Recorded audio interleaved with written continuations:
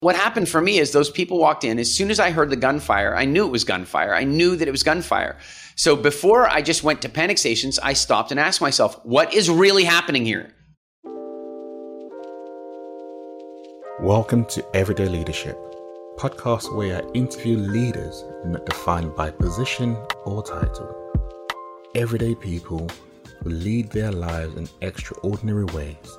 And on this podcast, they share their stories, their life lessons and practical tools in the hope that it will inspire everyday people like you and me to realize we are everyday leaders.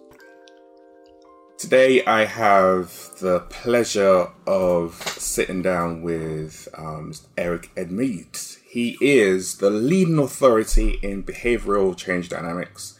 He is a serial entrepreneur, so founder of so many different companies, as well as WildFit, which is globally recognized as one of the most effective health transformations. And he is a international business speaker, speaking on stage with like Tony Robbins, presidents in the past. And also he has his own business school as well. So as you can tell, Eric gets busy. How are you doing? I'm doing well. It doesn't feel very busy. It just feels like a lot of fun things to do. Okay. And how have you been doing during this COVID period and coping with the changes and not being able to travel as much and all that? I've actually done a lot of travel during this time. I've needed to for a variety of reasons, personal, business, and research. So I've probably completed about 45 flights in the last 7-8 months. So it hasn't been that restrictive, although of course the travel's been difficult and and the destinations are limited. But more than that, I think COVID's been interesting in the sense that when it first hit, I was one of the people that seemed hysterical. Like in February, people thought that I was overreacting, and I was telling them, no, this is going to be a lot more serious than you think it is. And they're like, no. And then, of course, by March, we kind of caught on. And the good news for me is I got all my fear and panic out of the way before everybody else became afraid and panicky. And, we made some good shifts in our business, and in the end, it's actually been a really phenomenally interesting year. And I say that with the full respect for, I know that a lot of people have had, real difficulties, of course, completely aside from people who have been directly affected by the virus. There's a lot of people who have been indirectly affected. And I have a lot of concern and empathy for the situation they've been in. And I'm very grateful that I've been able to ride this wave and kind of I've been able to, pull the best out of it that I could, and I'm really grateful for that. Oh, so what would you say have been the major lessons you've kind of learned through this period then? One is a recurring theme in my life, but it just generally this idea that we spend a lot of time worrying, and the truth is, if you sit down with anybody, anybody who does like coaching work, I suggest one of the most powerful conversations to do is sit down and create a list of all the things that clients or friends have devoted a lot of worry time to. Make a list of them all. What are some of the things you worried about? Did you worry about that relationship ending? Did you worry about losing your job? Did you worry about you going out of business? Did you worry about a disease? Did you worry, there's a lot of things that we've worried about. And then what's really interesting is to take a look and cross out the things that never happened, that you spent a lot of time worrying about that just never even happened anyway. And that's important because, there's that old cliched expression of like a coward dies 1,000 deaths and the brave man only one. Well, I think sometimes we use an expression so often that it becomes a cliche and it loses its meaning. But if you really think about what that expression is about, it's saying that every single time you imagine it going badly, every single time you worry about it, every single time you visualize the worst, you create the biochemistry of it happening. So you actually experience the very thing that you're afraid of, and you experience it over and over and over again. And then it's quite a joke when you realize that it never even happened anyway. And so crossing out all the things you worried about that have never happened is a really interesting experience in looking and going, wow. So what that means is like fully 90% of the crap that I'm going to worry about, I may as well stop worrying about that because it's not going to happen anyway. And then here's the real kicker is that the 10% that did happen, or the 2% that did happen, or whatever, then look at that and go, well, how many of these things were actually bad, or how many of these things served me? And then you realize that it's like something like this. Out of every 10 things you worry about, 9 of them don't happen, and one of them is a gift. It just isn't, it's a gift that comes in crappy wrapping paper. So you don't enjoy it very much, but with the balance of time, you can look at it and go, yeah, it served me. Yeah, that is so true. I think it's one thing I do with my clients when I talk about separating the logic from the emotion and learning the lesson from the experiences that you go through and letting the emotion go, because that doesn't serve you, but the lessons can certainly do. And when I read through your story, I was very fascinated how you went from this 15-year-old kid in Canada who was homeless to creating the life that you currently have right now. How did you develop that mentality to be able to, I guess, grow, develop, have that mindset to be like, actually, I'm not going to let my current situation limit me and define me? I think part of the answer is built into reframing the question. So, people often ask me that, like, how did you go from there to there? And I go, well, I got here because of there. I got here because of what I went through, not despite it.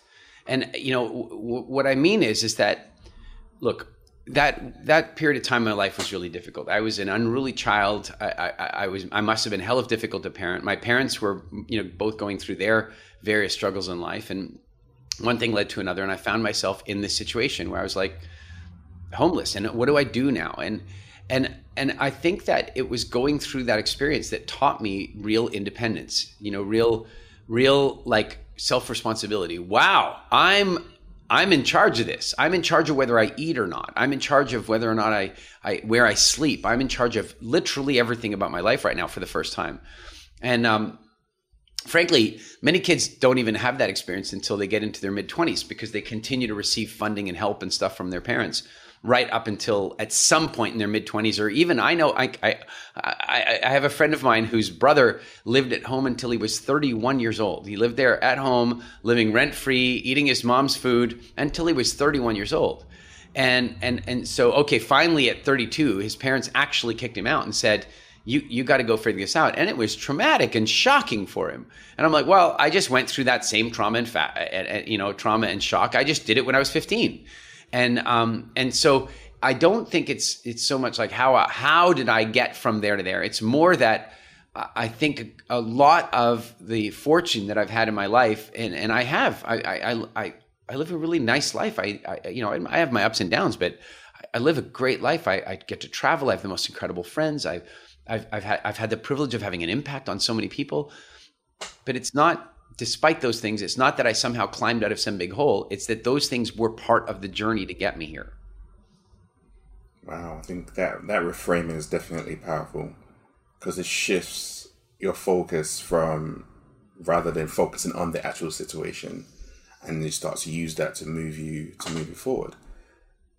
And when I was looking into WildFit, one of the things that actually struck me was how your approach seemed to be very, very different. You didn't focus on willpower, you focused more around mindset.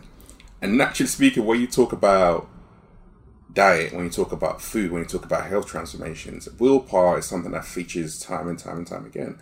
So I wanted to kind of lean into that a little bit more and expand on obviously what WildFit is and what it does and how it differs in the market, but more around why willpower is not the way forward, or why mindset is so important when it comes to food.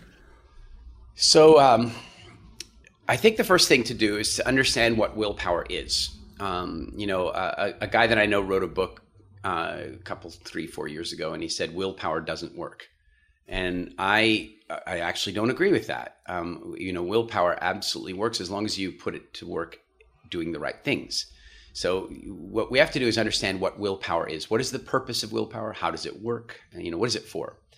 So one of the ways to think about willpower is that willpower is, it's like your conscious mind, your highest self, asserting a level of control over the body and over the subconscious mind, right? So when somebody says, I'm not going to eat donuts, they're saying, I'm asserting my willpower and I'm going to control my body's urges. I'm going to control my cravings. I'm going to reject them, and I'm going to take over and assert this control.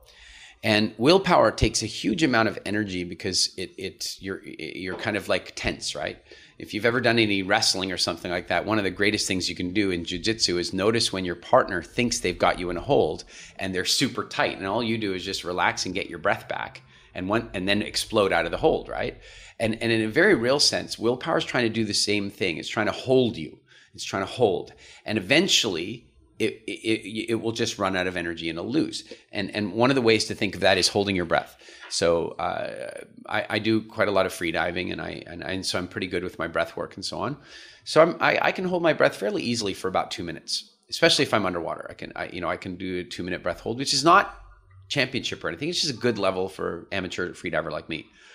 Now, if a person goes underwater and they hold their breath, they are using willpower. They are asserting their will over their body's conscious desire to breathe. The body does not want to hold its breath. It wants to breathe, but you're using willpower. Now, if you're above the water and you're using willpower, then what'll happen is eventually the body will just say, screw you, we're breathing now. And it will override you. It will override you. Because in a sense, maybe one metaphor to think of is that your conscious mind is like the captain and your subconscious and the body is like the crew. And eventually, if they feel like they're being starved of oxygen, they're going to override you and they're going to breathe in. But what's crazy about that is they will also do that if you are underwater. So you're holding your breath and you're underwater. So logically, you know that you cannot breathe. But the urgency will lead to a mutiny. The urgency will lead to your body or your subconscious overcoming the willpower. So it's not that willpower doesn't work. It's that willpower was only ever designed for short-term behavior correction. It was only designed for short-term tensing in order to get through a given circumstance. And so in WildFit, what we are showing people is that is how to not have to rely on willpower to have the body and health and conditions and food relationship that they want, and that frankly they can't.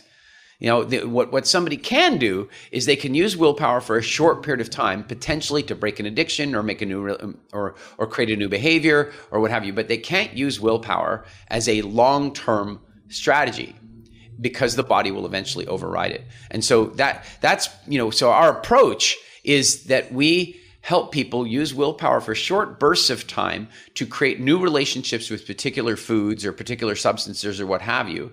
And as a result of that, increase their consciousness so that in the future, they don't have to use willpower because their conscious and subconscious is aligned on the matter. In other words, they can walk past the dessert tray at the casino, at the resort, at the all-you-can-eat buffet, and they can look at it and be disinterested in it. And now they're not having to rely on willpower at all because the addiction cycle's been broken. Wow, that's a whole kind of inner subconscious transformation that kind of needs to happen. But how does that work with things like cravings that we all get, which is a natural bodily feeling? Does that still work when you do the same thing you just applied right now, or do you have to tackle things like cravings completely differently? Because we know that the more cravings you have can lead to you eating poorly, and then you have a bad diet and all that kind of stuff. Well, cravings are not only a natural body condition.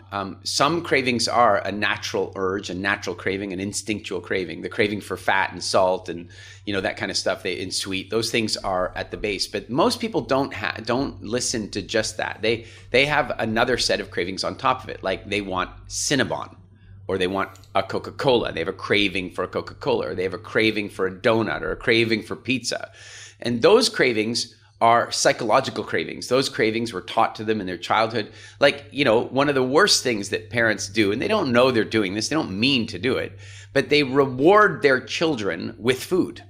And so, for example, you take the team out for, they go out for a baseball game, hockey game, football game, basketball or something, right? They go out, play the game, and they win. So what does the team manager do? Who's a parent, right? One of the parents takes them all out for pizza. And they get to have Coke and pizza, and they get to do all that. And so pretty soon it's like winning means pizza. Winning means pizza. You wonder why it is that at 45 years old with a belly big enough that they can't see their own shoes, they're still eating pizza whenever they have a win, right?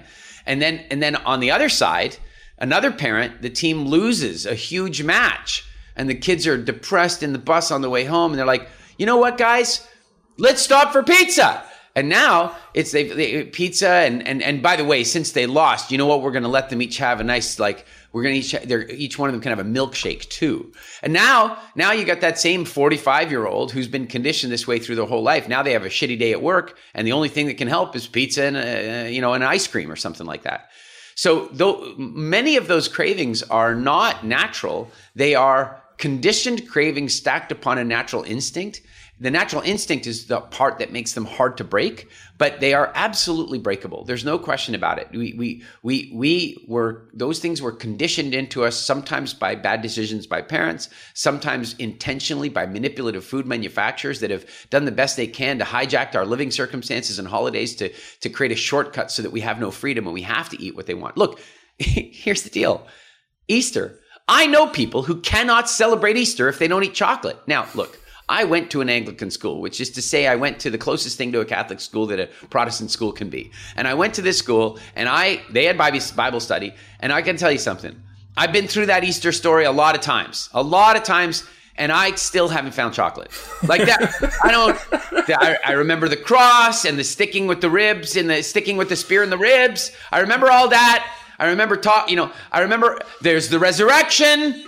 But I don't remember this Easter bunny and the chocolate. Where did that? And if you go to the prequel, you might remember the prequel. The prequel was the whole baby being born, the questionable pregnancy. Who knows how she got? She shouldn't even be pregnant, and yet she is. And now there's the baby, and now there's this baby Jesus in the manger, and the 3 wise men come, and they didn't bring candy canes and pumpkin pie.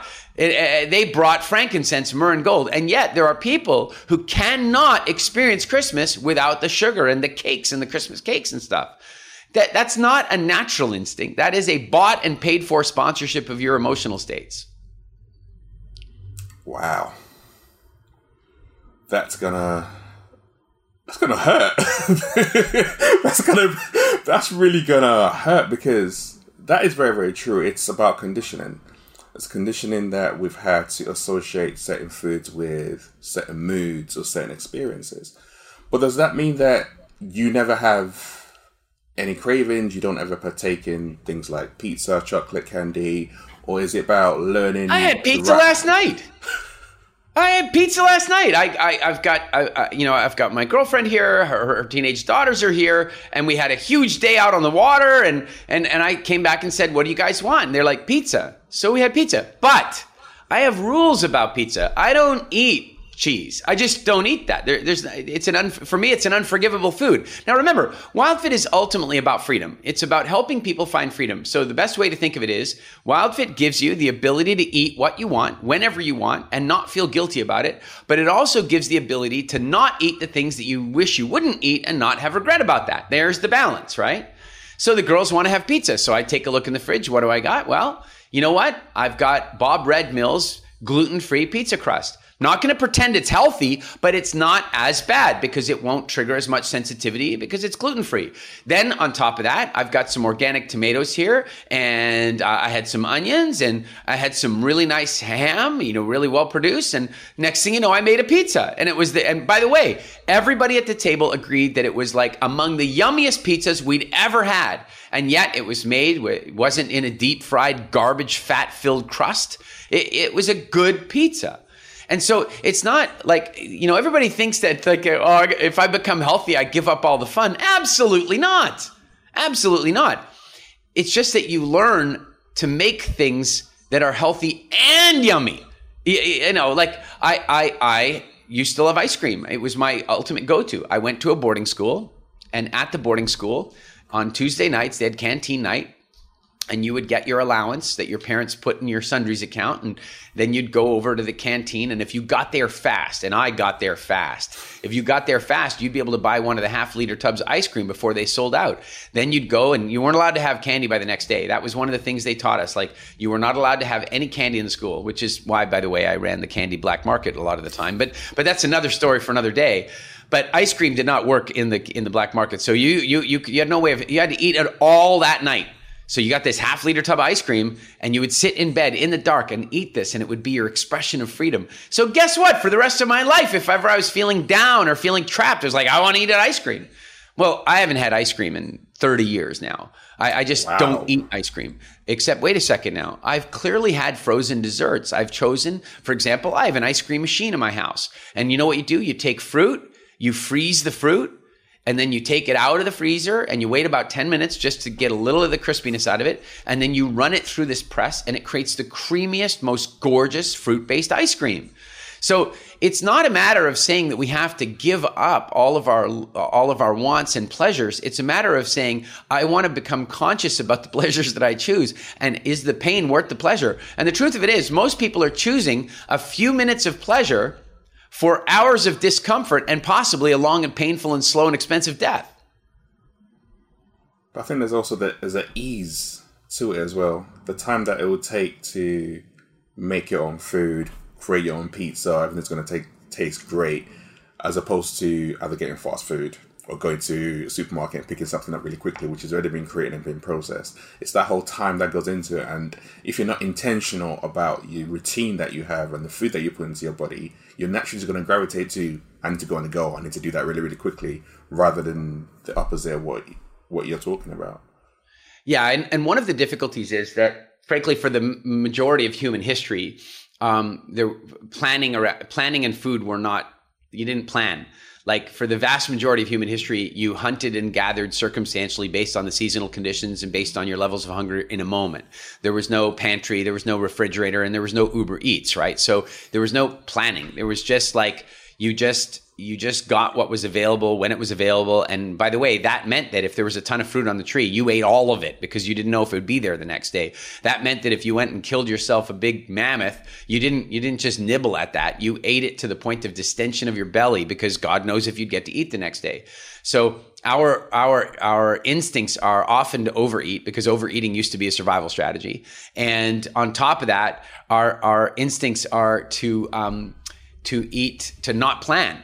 You know, we never used to really plan. Now the problem is a lot of people don't plan, and the food industry is using our lack of planning to create what they call convenience, what I call killing. You know, it's like they're creating all these convenient foods, but the only thing really convenient about them is that they're the timing. That's the only thing that's convenient. They don't do anything good for your energy levels in the short term. I mean, okay, fair enough. You can eat that stuff and have a spike of energy for half an hour or something like that. But an hour and a half later, you feel like crap. And we all know that. We all feel heavy and crap after most of those foods. The next day, we have a mild hangover and we need a coffee to just kickstart our day because we've been eating crap the day before.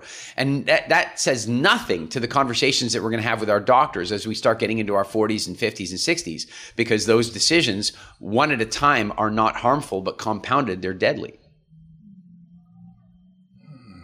You need to take the time now to actually put the right plans into place, thinking about your future, not just focused on your current right now. Yeah. And thinking about WildFit, I was curious.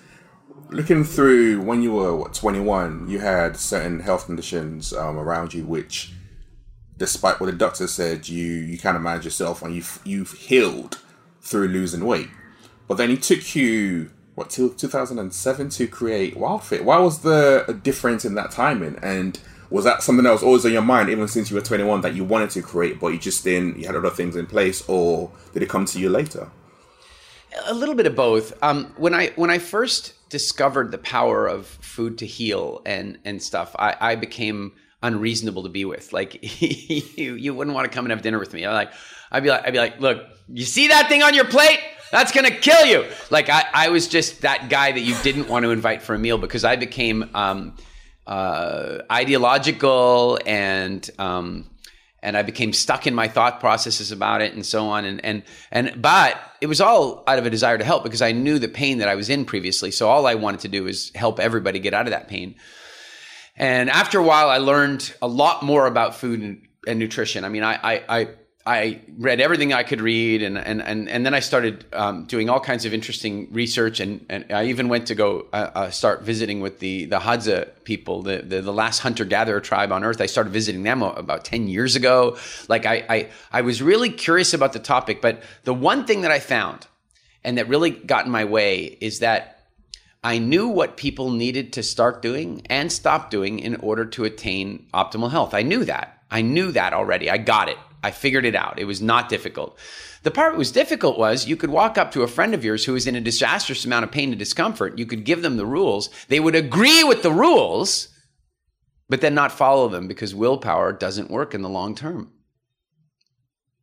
And most people cannot focus their attention beyond the immediate pleasure. They just can't do it. They yeah, but it's here in front of me right now. Oh, it's free, or the person made it with love and I don't want to reject them. And there's a million excuses for why we're going to make an exception this one time. But it's those one-time exceptions repeated over and over again that create for disastrous destinies that destroy our future. And I just couldn't figure that piece out. Why is it that somebody could actually be in pain? They could be overweight, headed toward diabetes, or even in type 2 diabetes, or obese, or any number of other things, or some combination of those things. And I could give them the rules, and they wouldn't follow the rules. And I just didn't understand. And it was back in about, I guess, almost 8 years ago, maybe 9 years ago. I decided to work on the psychological aspects of food. And I developed some theories about the way food psychology worked. I'd been studying it for a long time. I'd been paying attention to all the people that I'd tried to coach, and the hit rate just wasn't very high. Look, my hit rate was high. Probably 10% of the people that I helped were getting results. And that's very high in the diet industry, believe me. But it was never enough for me to devote, I just wasn't going to try and turn that into a mission if it was only ever going to help 10% of the people that I helped. And then one day I kind of figured out what I believed to be a solid journey that would create permanent super consciousness around food, that would create permanent freedom around food for people. And so I took 8 people and ran them through a trial class, and I was astounded at the results they got. I learned from that process, tightened up my process a little bit more, did another 8 people. But then something interesting started happening, is that my business clients all started asking if they could buy this program. So I started selling it for the first time and turned it into a commercial product. But we didn't have a website or anything. It was just the only way you could buy it is you happen to be at one of my business programs, from businessfreedom.com. And if you were at this entrepreneur business school or any of our programs, you would then, be introduced to the concept of WildFit and you might buy it. But then one day, one of my clients, who is quite a successful author in America, a guy named Paul Sheely, he and his wife did the program, and he contacted me. He goes, I can't find a website for your WildFit program. I go, there isn't one. It's just a hobby. And he goes, yeah, but I want to tell my network about it. So you got to put up a website. And I'm like, oh, crap. It's just a hobby, blah, blah, blah. But in the end, I spent some money and got a website built. And then he told his network about it. And up to that point in time, maybe 100 to 150 people a year were going through the program. It was a nice little hobby. That's all it was. And all of a sudden, 200 people signed up in a week. And I was like, oh, this might be more than a hobby. And that just kept happening. It happened again with a guy named Colin Sprake in Vancouver, Canada. He asked me to come and speak about WildFit at a conference. 150 people, 170 people signed up. And then famously, Vishen Lakhiani, who is the founder of Mindvalley, which is maybe the largest digital education, in the personal development space, the largest digital education platform on earth. And he did the program, transformed his relationship with food, transformed his body, and he shared photographs of his before and after pictures with his community. And all of a sudden, in the space of something like 2 weeks, 1,100 people signed up to do the program. And so we went from 150 clients a year to 3,000 clients a year to 5,000 clients a year. And it just, now we've had something like 35 or 40,000 people do the program in 130 countries. We have 400 coaches around the world. It's just been a phenomenal success. And here's the real joke. It's the only business I ever started that the intention had nothing to do with making money. And it's my most financially successful business I've ever created. That is crazy. That is absolutely crazy. Oh, the craziness doesn't stop there. I mean, the craziness goes like this. Like I start this business and you ask, why didn't I immediately write a book or create a program? It's like, well, I wasn't a doctor or a nutritionist. It was just my own hobby. Like, what right did I have, imposter syndrome kind of a thing. And then I was sitting down with a intuitive business coach one day, and she said to me, she said, what do you think is holding you back? And I go, well, I'm not a doctor. I'm not a nutritionist. She goes, yeah, but you're getting results. And I go, well, yeah, but I'm not a doctor. She goes, Eric, do you agree that you have probably reversed more cases of type 2 diabetes than any average doctor does in their entire career? And you've done that maybe in 4 or 5 years. And I go, well, yeah, that's probably true. And she goes, is it possible that you have unprescribed, that you have caused more people to stop taking prescription medicines than any doctor even prescribes? And I said, yeah, it's possible. We've had quite a few thousand of you. She goes, so why do you care what piece of paper you have? You're getting the results. She goes, chill out and relax. And I'll bet you doctors start coming to you for training. Like, this woman is not bar crazy. Yeah, well, that's what happened. We now have a number of doctors and nutritionists and certified dietitians and so on that have gone through their clients have gone through the program. They've been intrigued by the results, and then they've come and done the program themselves and become coaches. We've actually trained them on the WildFit method so that they could use the WildFit system for their patients. My favorite example of this is there's this Dr. Ruben Ruiz, and what a neat guy he is. He has three clinics in Southern California. He's a medical doctor, very solid guy. But like a lot of people his age in America, hypertensive, on medications to deal with that, type 2 diabetic, medicating that. And so one day he got up and went to work and he stopped off at Starbucks to buy himself a coffee because, to stay awake on the drive to work. And then he still fell asleep behind the wheel of the car, was in quite a serious accident. Luckily, nobody was hurt. 2 days later, he's in a rental car, pulls over at the same Starbucks, buys another coffee, drinks as much of that as he can to stay awake on the drive to work, falls asleep again, drifts off into the HOV lane, and is in another accident. Luckily, again, nobody hurt. But at that point, he hits this wall. He's like, first he hit a literal wall, then he hits a figurative wall. And he's like, how am I a doctor? Like, I'm on 5 medications. I'm falling asleep behind the wheel of my car. How am I a doctor? And that night, he's on the internet doing whatever he's doing, and he bumps into one of my master classes with Mind Valley, and he just hears some things that intrigued him about the way food really works and the way pharmaceutical companies really work and the way food manufacturers work. And he ends up doing the program, loses 40 pounds, gets himself off all 5 medications, reverses his type 2 diabetes. He's no longer diabetic. By the way, type 2 diabetes is treated as a chronic disease, right? Once you get the prescription, once you get the diagnosis, then you're given a prescription, and you're going to be on that prescription for the rest of your life. Yeah. He's now reversed it. He's reversed his hypertension, another chronic disease, and he is a phenomenally passionate doctor again.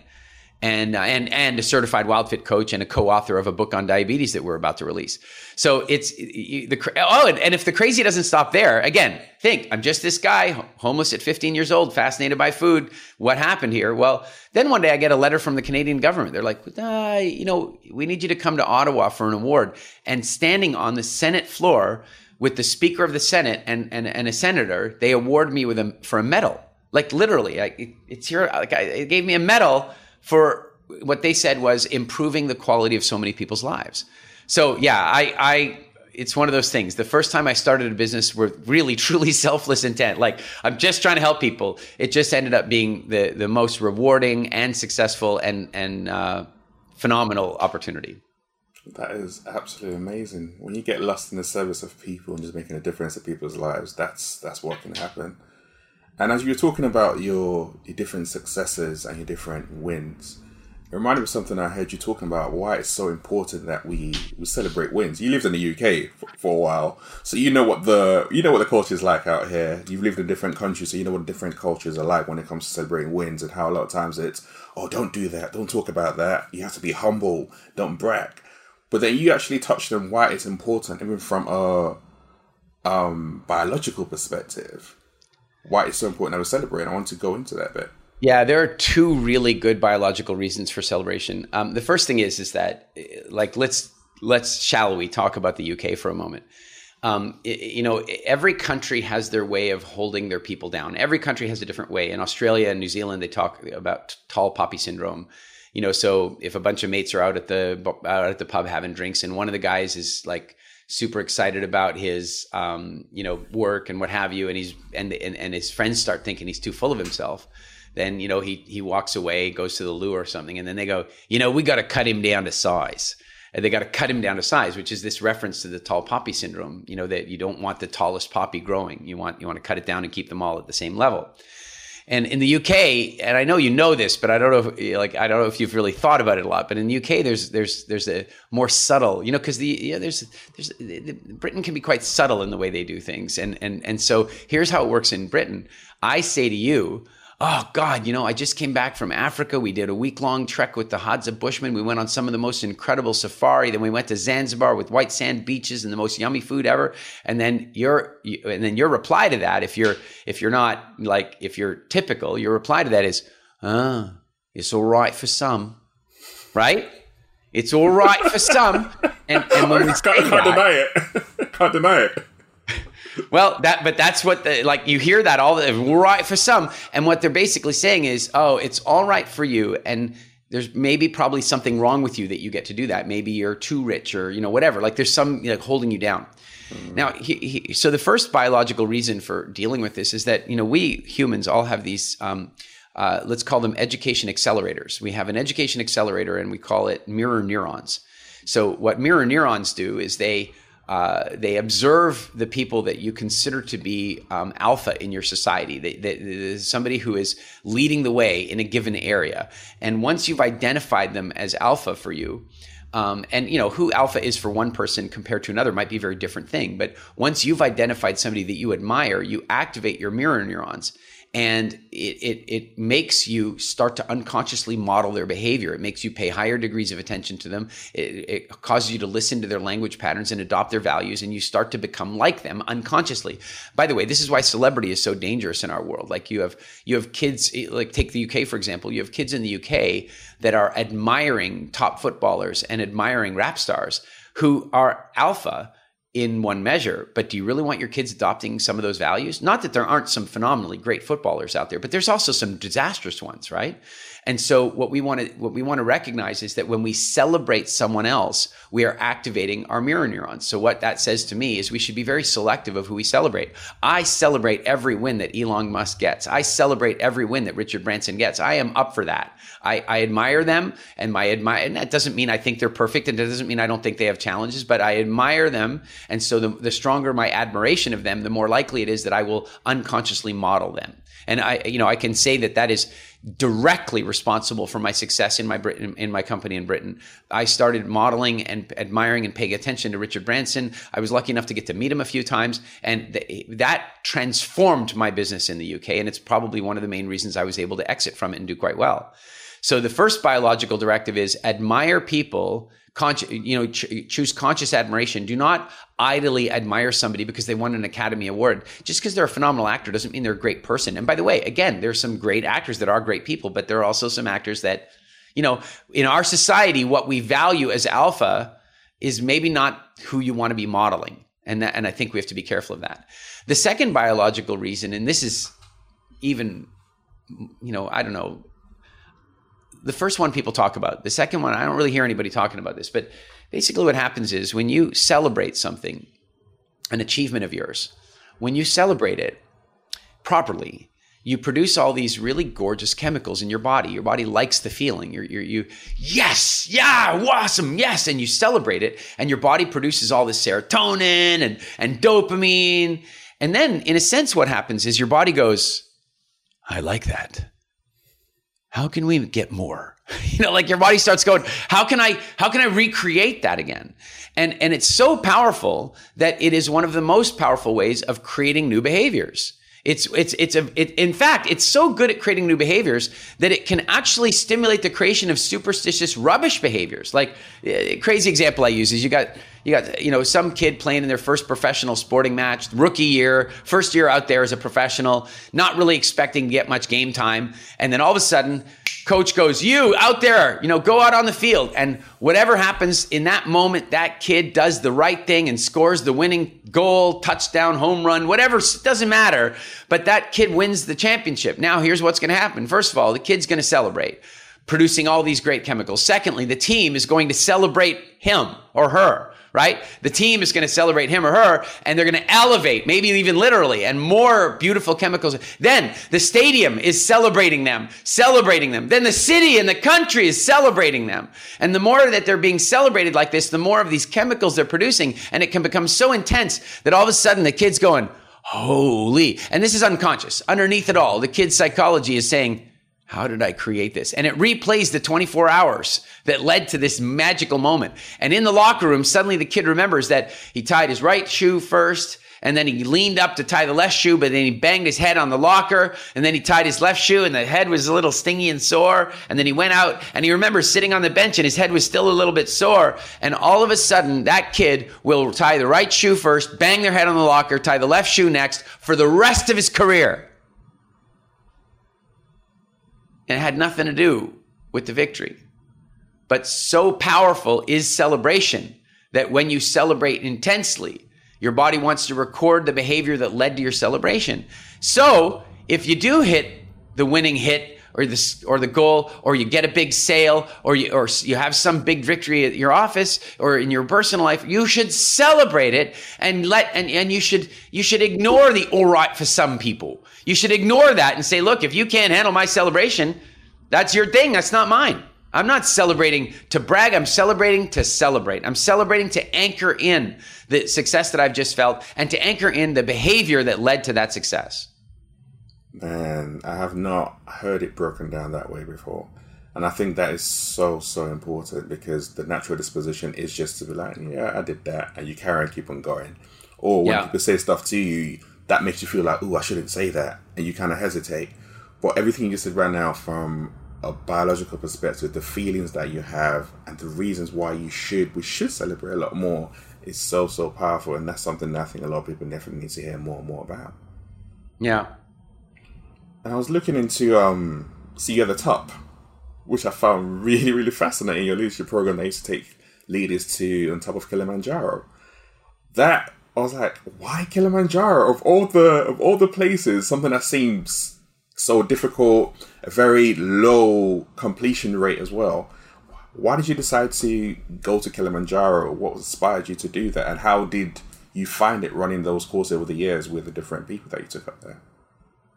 You know, when I first decided to get involved in higher level coaching, you know, I'd been doing coaching work for a number of years, but when I decided to get into higher level coaching and actually running workshops and that kind of stuff, I started evaluating the way those workshops were being run by other people, examining the way Tony Robbins did things, or Harv Eker, or Jack Canfield, and so on.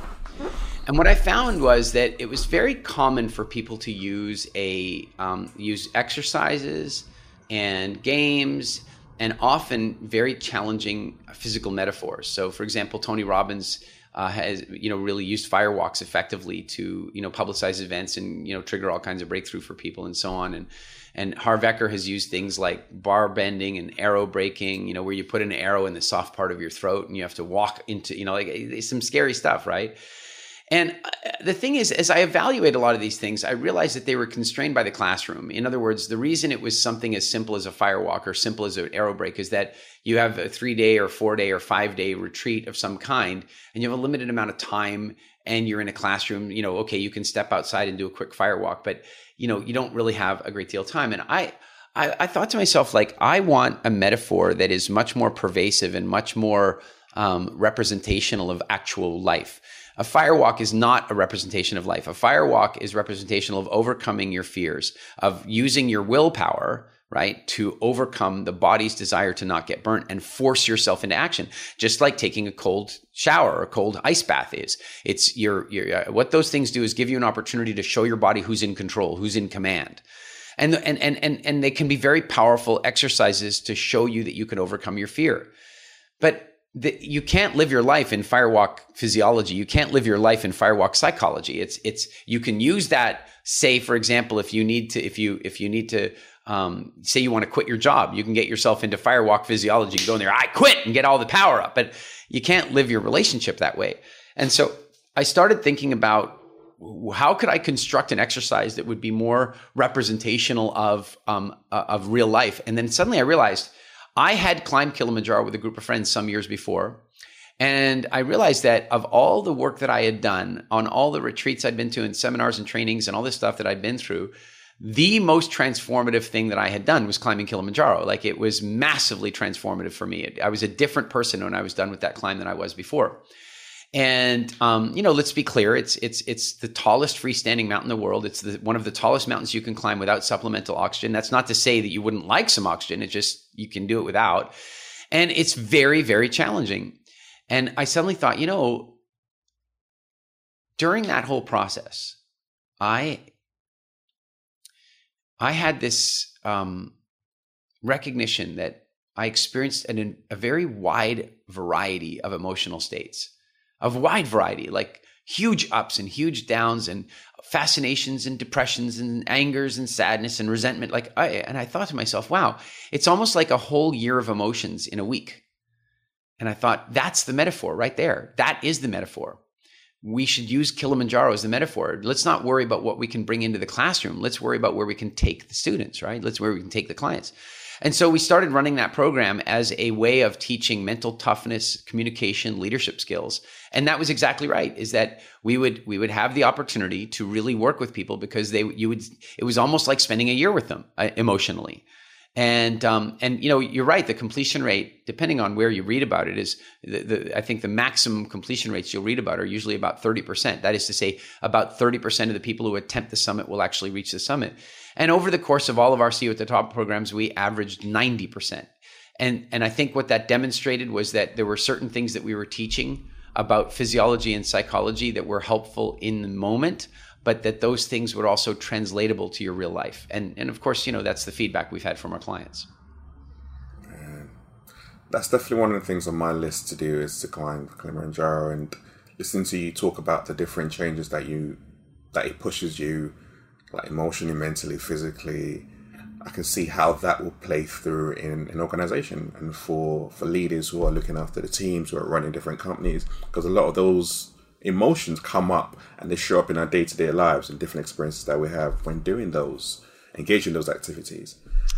Yeah, we had this one guy years ago on the trip, French guy, and we were doing this process after the mountain where what happens is when people come off the mountain, they immediately start to focus on the best parts of themselves, like what got them through the process and how did they push themselves up to the top. And, they immediately start focusing on that. And if somebody didn't make it to the top, they talk about what they learned as a result, and very positive framing, all very good stuff and good habits to have for life.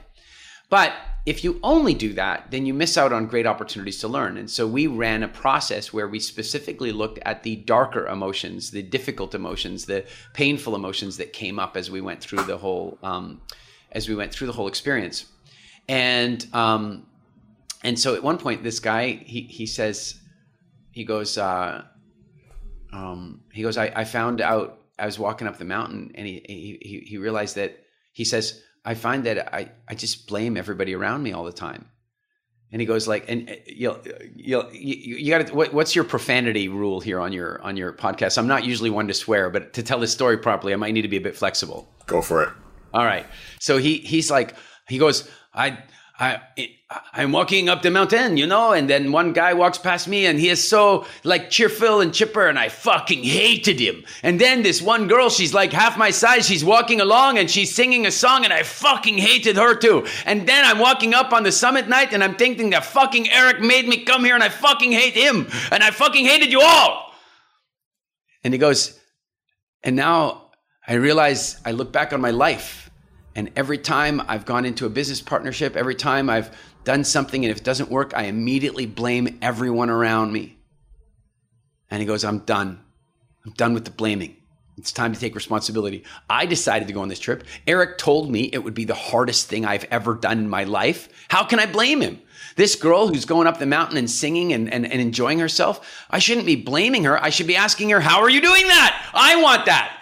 And he just had the most phenomenal breakthrough because he was able to see it right then and there.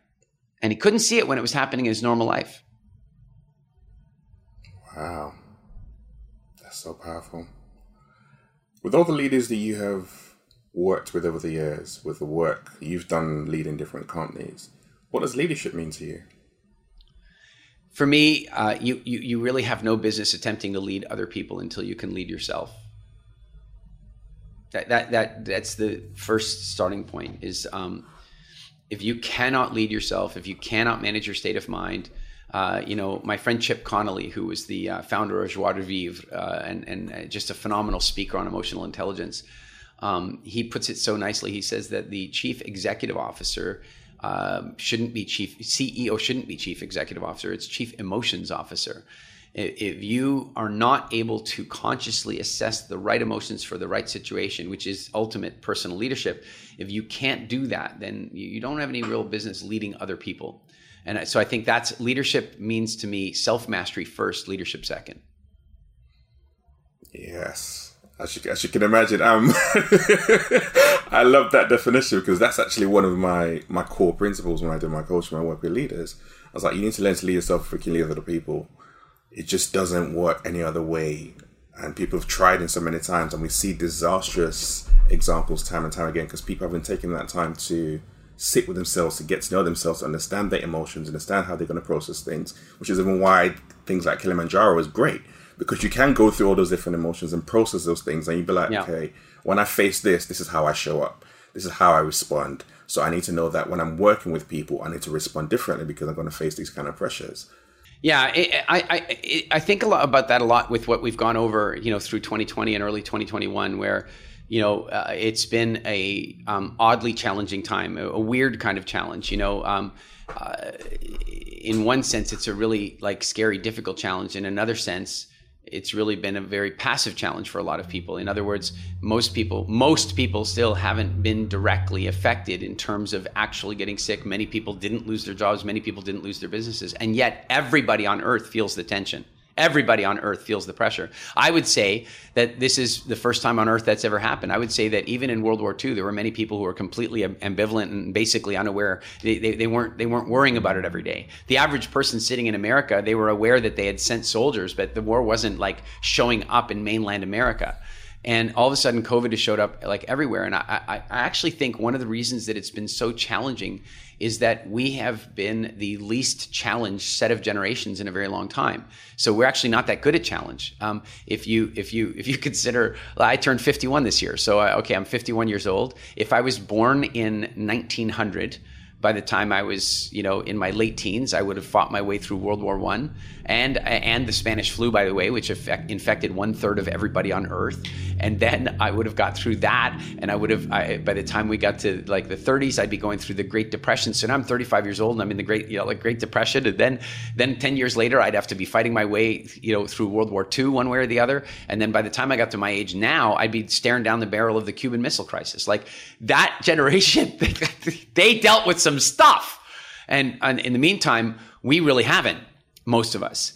And so this has been, I think, partly it's been as difficult as it's been because things have been so easy.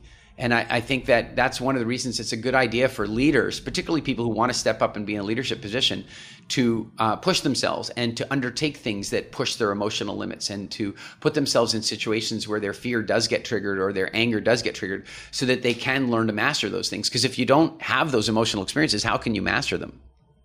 I think a great example of that from you is what you describe as the hindsight window. When you shared about your experiences when you guys had your stuff taken away from you and how you processed that.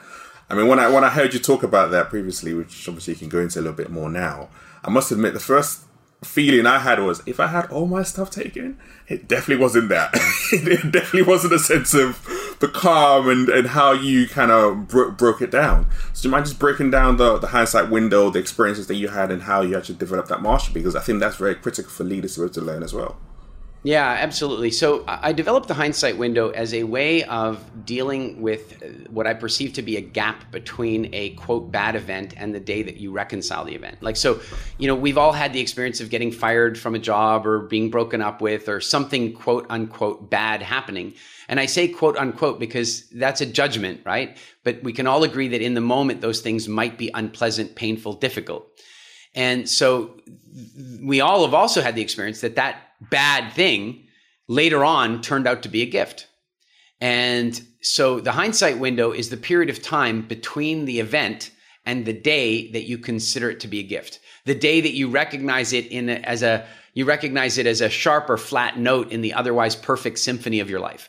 And the reason I think it's so important for us to look at this is that I really spotted something with people, and that is that the more anger, resentment, pain, guilt that they have about the events of their past, the more anxiety they have about their events of the future. It makes sense. If you've had a whole lot of stuff in your past, which is causing you regret and pain and guilt and anger and resentment, well, clearly more of that's coming.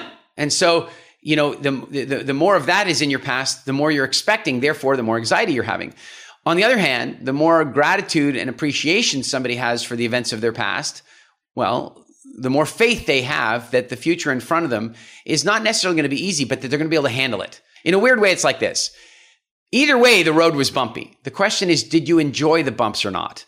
And if you enjoyed the bumps, then you're not worried about the bumps that are coming. If you drive a 4x4, you're probably looking forward to them. But if you drive a Mercedes with reduced suspension, then you're probably dreading the bumps that are coming if you're delicate. And so what the hindsight window talks about is basically how to process events from your past so that you can develop an appreciation or gratitude about them, even if you perceive them to be bad.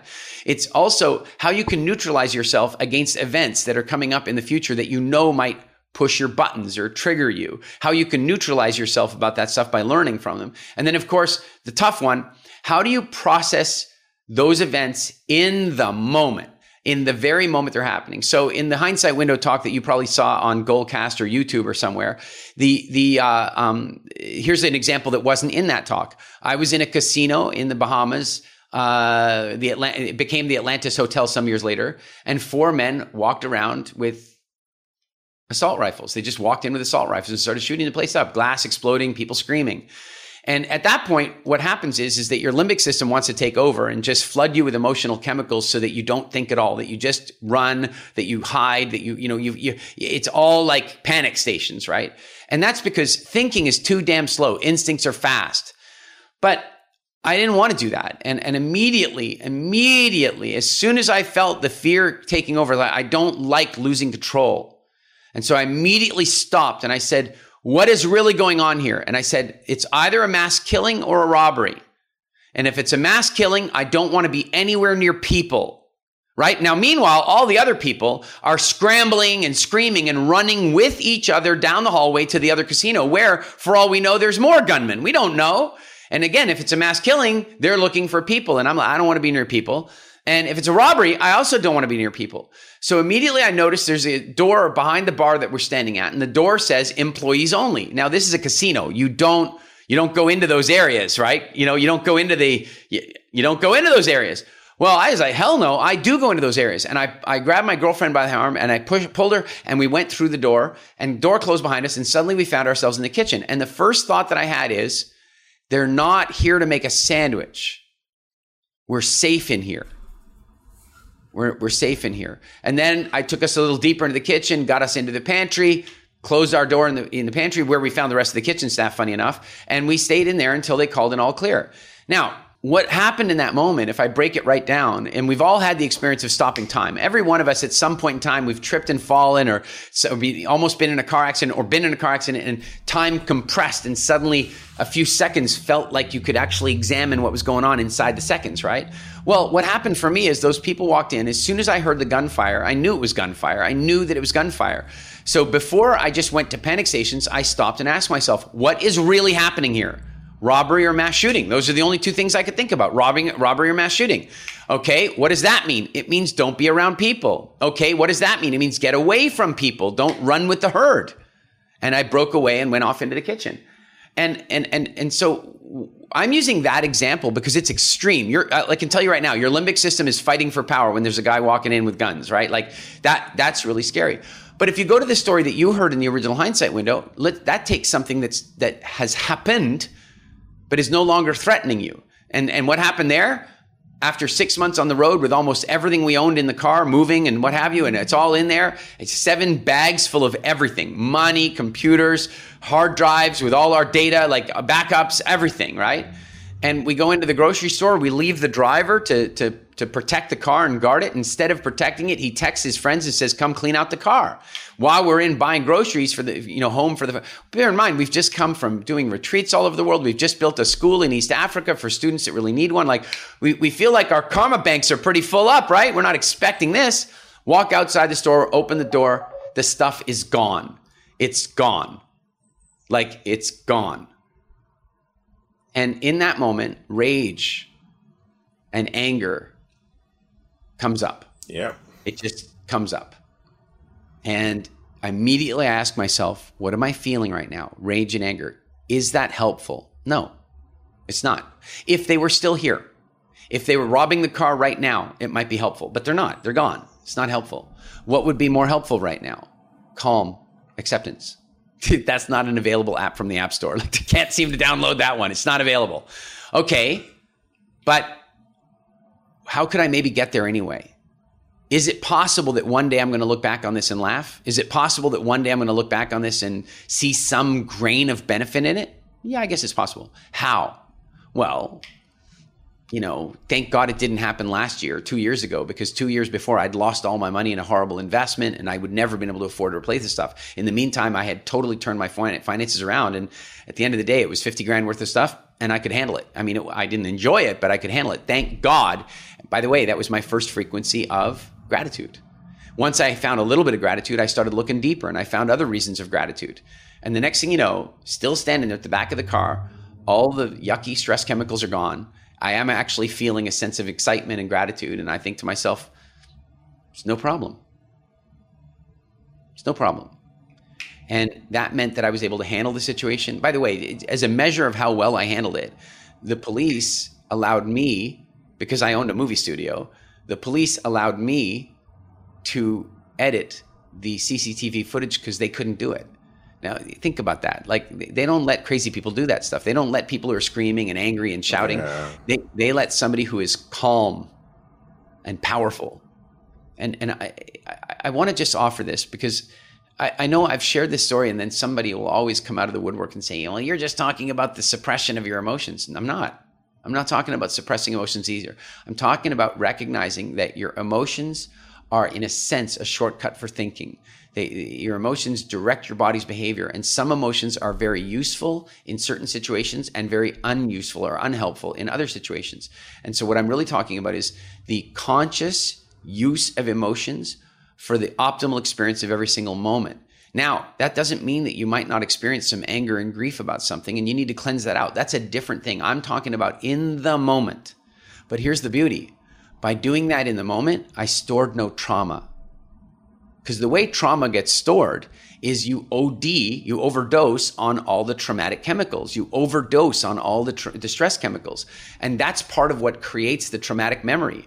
I only have the sweetest memory of that day. I really do. Like, it was my wife and I had a real bonding over the whole thing. We really, like, it was a huge breakthrough day for us. I have no trauma about it. I think that's going to take a little while to kind of just sink in and process, of going from the anger and the frustration to, actually, if that doesn't serve me in this current moment, how do I then look at a different emotion, or how do I activate a different emotion that does serve me, that does help move this experience forward, that does help those around me to be able to stay calm and to deal with this a lot better, rather than the natural anger and the frustration would tend to come out. Yeah.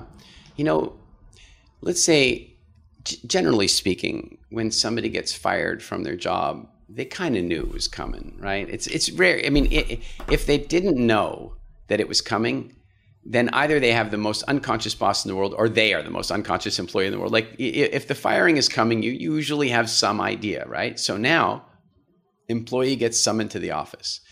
Now, the thing is that they've already been living with a low-grade level of fear because they kind of thought they might get fired. So they've already been living with cortisol. And what the cortisol has been doing is constricting their blood vessels, ironically, to stop them from bleeding to death, because most of the stresses that our ancestors faced involved bleeding, right? So now you produce this cortisol that's partly designed to stop you from bleeding to death, and yet you slow your blood down. You start producing adrenaline, which is designed to make your heart pump harder and to make your muscles contract with more strength.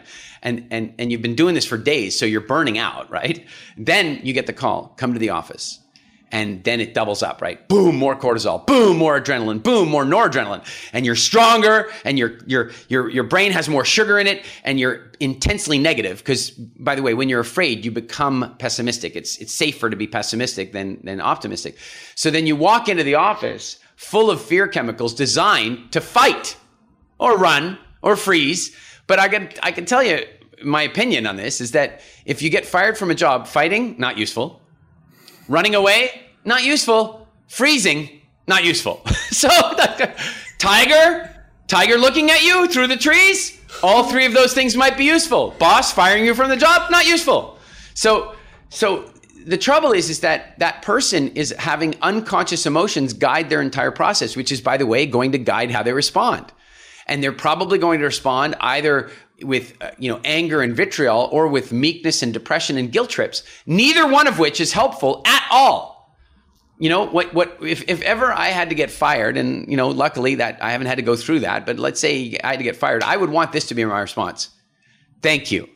God, I've been sitting here worried about what's going on with this job for a long time. And you and I both know it hasn't been working out. And I'm glad that one of us finally had the guts to call an end to it. I'm sorry it wasn't me. I'm glad it was you. Thanks very much for the opportunity. That's what I want to say. By the way, what kind of job reference am I getting when people call later? They're going to go, we let him go, but we're not so sure we should have. A totally different experience. That would absolutely throw your boss for a loop with that kind of response. We're like, what just happened here? I can't believe it. Yeah. Suddenly he's taking responsibility. Like, this is the answer the boss might give. That was just a test. We're going to give you another month. If you can be that guy, if you can be that guy, we'll give you another month. With everything that you've experienced, what does success mean to you? What does it look like to you? It's funny you say that. Before I became a speaker and all this stuff, I used to publish this journal on the internet called the Success Express Journal. I started it at the beginning of email in 1994. And I wrote in that journal at one point, because somebody asked me the question, and I said I believe that the only true measure of success in life is the number of days that you are really, truly happy. And some people, think that I mean cheerful. No, I just mean happy, in that sense of contentedness, that you feel fulfilled. It's that every day that you go to sleep, having been grateful for that day, having been appreciative for that day, every single day that you do that is like a plus score. And every single day you go to bed, like with resentment, with regret, is a minus score. And so the higher your plus score, the more successful you are. Now, of course, you can define success in different areas differently. Like success in business could be about money. Success in your relationship could be about how often you have sex, or how happy you are, or how infrequently you have arguments. But success in life is about the number of pluses versus the number of minuses.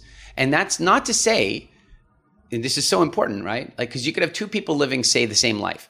And one of them is having a whole lot of really cool stuff happen, and then also a lot of really challenging stuff. And the other one is having the exact same things, right?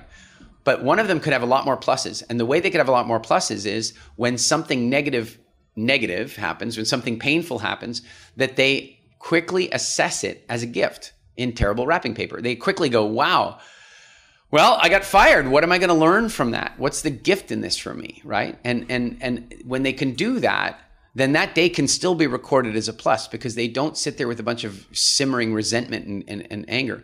Years ago, I just told the story the other day, so it's fresh in my head. But when I first started running our what we call Business Freedom Experience, which is our 5-day entrepreneur business school program, we play a game during the program, and the game involves leaders assembling teams that build small businesses for the 5 days, and they sell stuff, real stuff, their own products and services. We've had teams that have done tens of thousands of dollars worth of sale during the 5 days, and so as this game goes on, the very first time I played it, one of the guys, one of the questions came up, if I'm a leader, can I fire somebody from my team? I'm like, yeah, of course you can. Of course you can. Because I want real life here. So say you're on a team and you get fired, then I'm going to bring you up on stage, going to talk to you about what you learned about getting fired, going to help you reframe it, going to help you learn from it and put you back out on another team, and you're going to go from strength to strength. And it's awesome.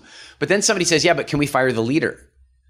And I'm like, oh man, that's really complicated for a 5-day game. Like, that's a really complicated thing. So I thought, you know what? I don't want to say no, because I want it to be as real as possible. So I said, yeah, you can totally fire the leader as long as it's fully unanimous, as long as the entire team agrees. I thought that way, in 5 days, it'll never happen. Like that's a nice way to say yes, but it'll really be no. Day two, I show up for the workshop, and one of the teams has fired their leader. Wow. Day two, they've already fired him. And I'm like, holy crap. If one participant gets fired and I have to bring them up on stage and do some coaching and reframing with them, I can do that. It's not that devastating. They get fired from the team. What I want them to do is to learn from it and not blame. But can you imagine the devastation of being unanimously fired in one day from your entire... This poor guy, I'm surprised he even showed up for the workshop. The poor guy, he's like, he got fired. He's so angry, and he's like, you can see it on him. And I bring him up, and we talk about it, and he's not willing to take it. He's like angry, and he's resentful. And somehow I managed to get him onto one of the other teams. They're willing to take him onto the team based on the skills he has, and he goes off to the other team. Well, then... Day 5, we're doing a huge round of sharing about the way the game worked and what people learned. And dude, hands up, gets the microphone, and I'm like, I have no idea what's coming, man. I'm actually, as a facilitator, I'm a little nervous. Like, where's this gonna go? And he says, I just want to thank my team for having the guts to fire me. I want to thank them for not being nice. All it would have taken is for one of them to be nice, and they couldn't have fired me. And I'm so grateful that nobody did that. I'm so grateful that they all gave it to me for real, because what I didn't admit to you guys the other day is that I got fired from my job last week. And I was blaming them. How wrong they were, how they hurt me, how it was their responsibility. And it's only now that those strong people on that team had the guts to fire me that I began to realize it was my own creation and my own responsibility. And I will never be the same again. And I want to thank everybody for that. Wow. Now, what that means is he's just turned both firings into plus days. That's the deal. That's the definition of success. Plus days.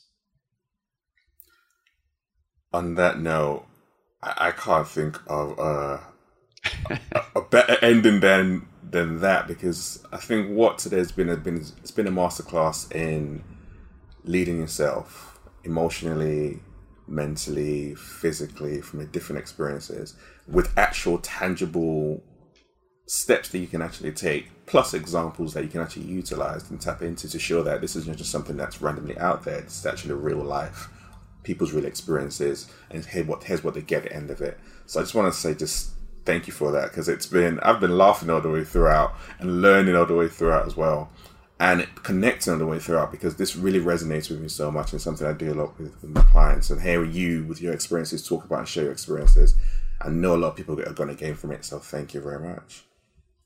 You're welcome. Thanks for having me. And I want to say this. I really believe that one of the things that we are absent in the world right now is enough effective leadership. And we see quite a lot of it in the business sphere at the moment. We see a lot of it at the top end of entrepreneurship. We see a lot of it in the small to medium-sized businesses. But what we're not seeing enough of it is in our political structures. We're not seeing enough of it in our educational structures. We're not seeing enough in our legislative processes. And I really appreciate that you are going out there and trying to find the strongest, leadership principles you can and sharing them with people. We can no longer rely on the leadership around us the way we once, I think, could. And that is all the more reason why we now need to become our own leaders and become the change that we want to see in our families, in our businesses, in our cultures and societies, in our country, and basically on the whole planet. So keep doing the great work, and thanks for having me. It's been a pleasure. This is Everyday Leadership. Thank you for listening to this episode of Everyday Leadership. You can check out the show notes on www.mindsetshift.co.uk/podcast, where you can find out more about my guests and how you can contact them. You can listen to old episodes, or if you have a question about this episode or any other episodes, you can just press a button and ask me that question, and I'll answer it on the next episode. Don't forget to subscribe, comment, share this podcast with someone else. We'll see you next time on Everyday Leadership.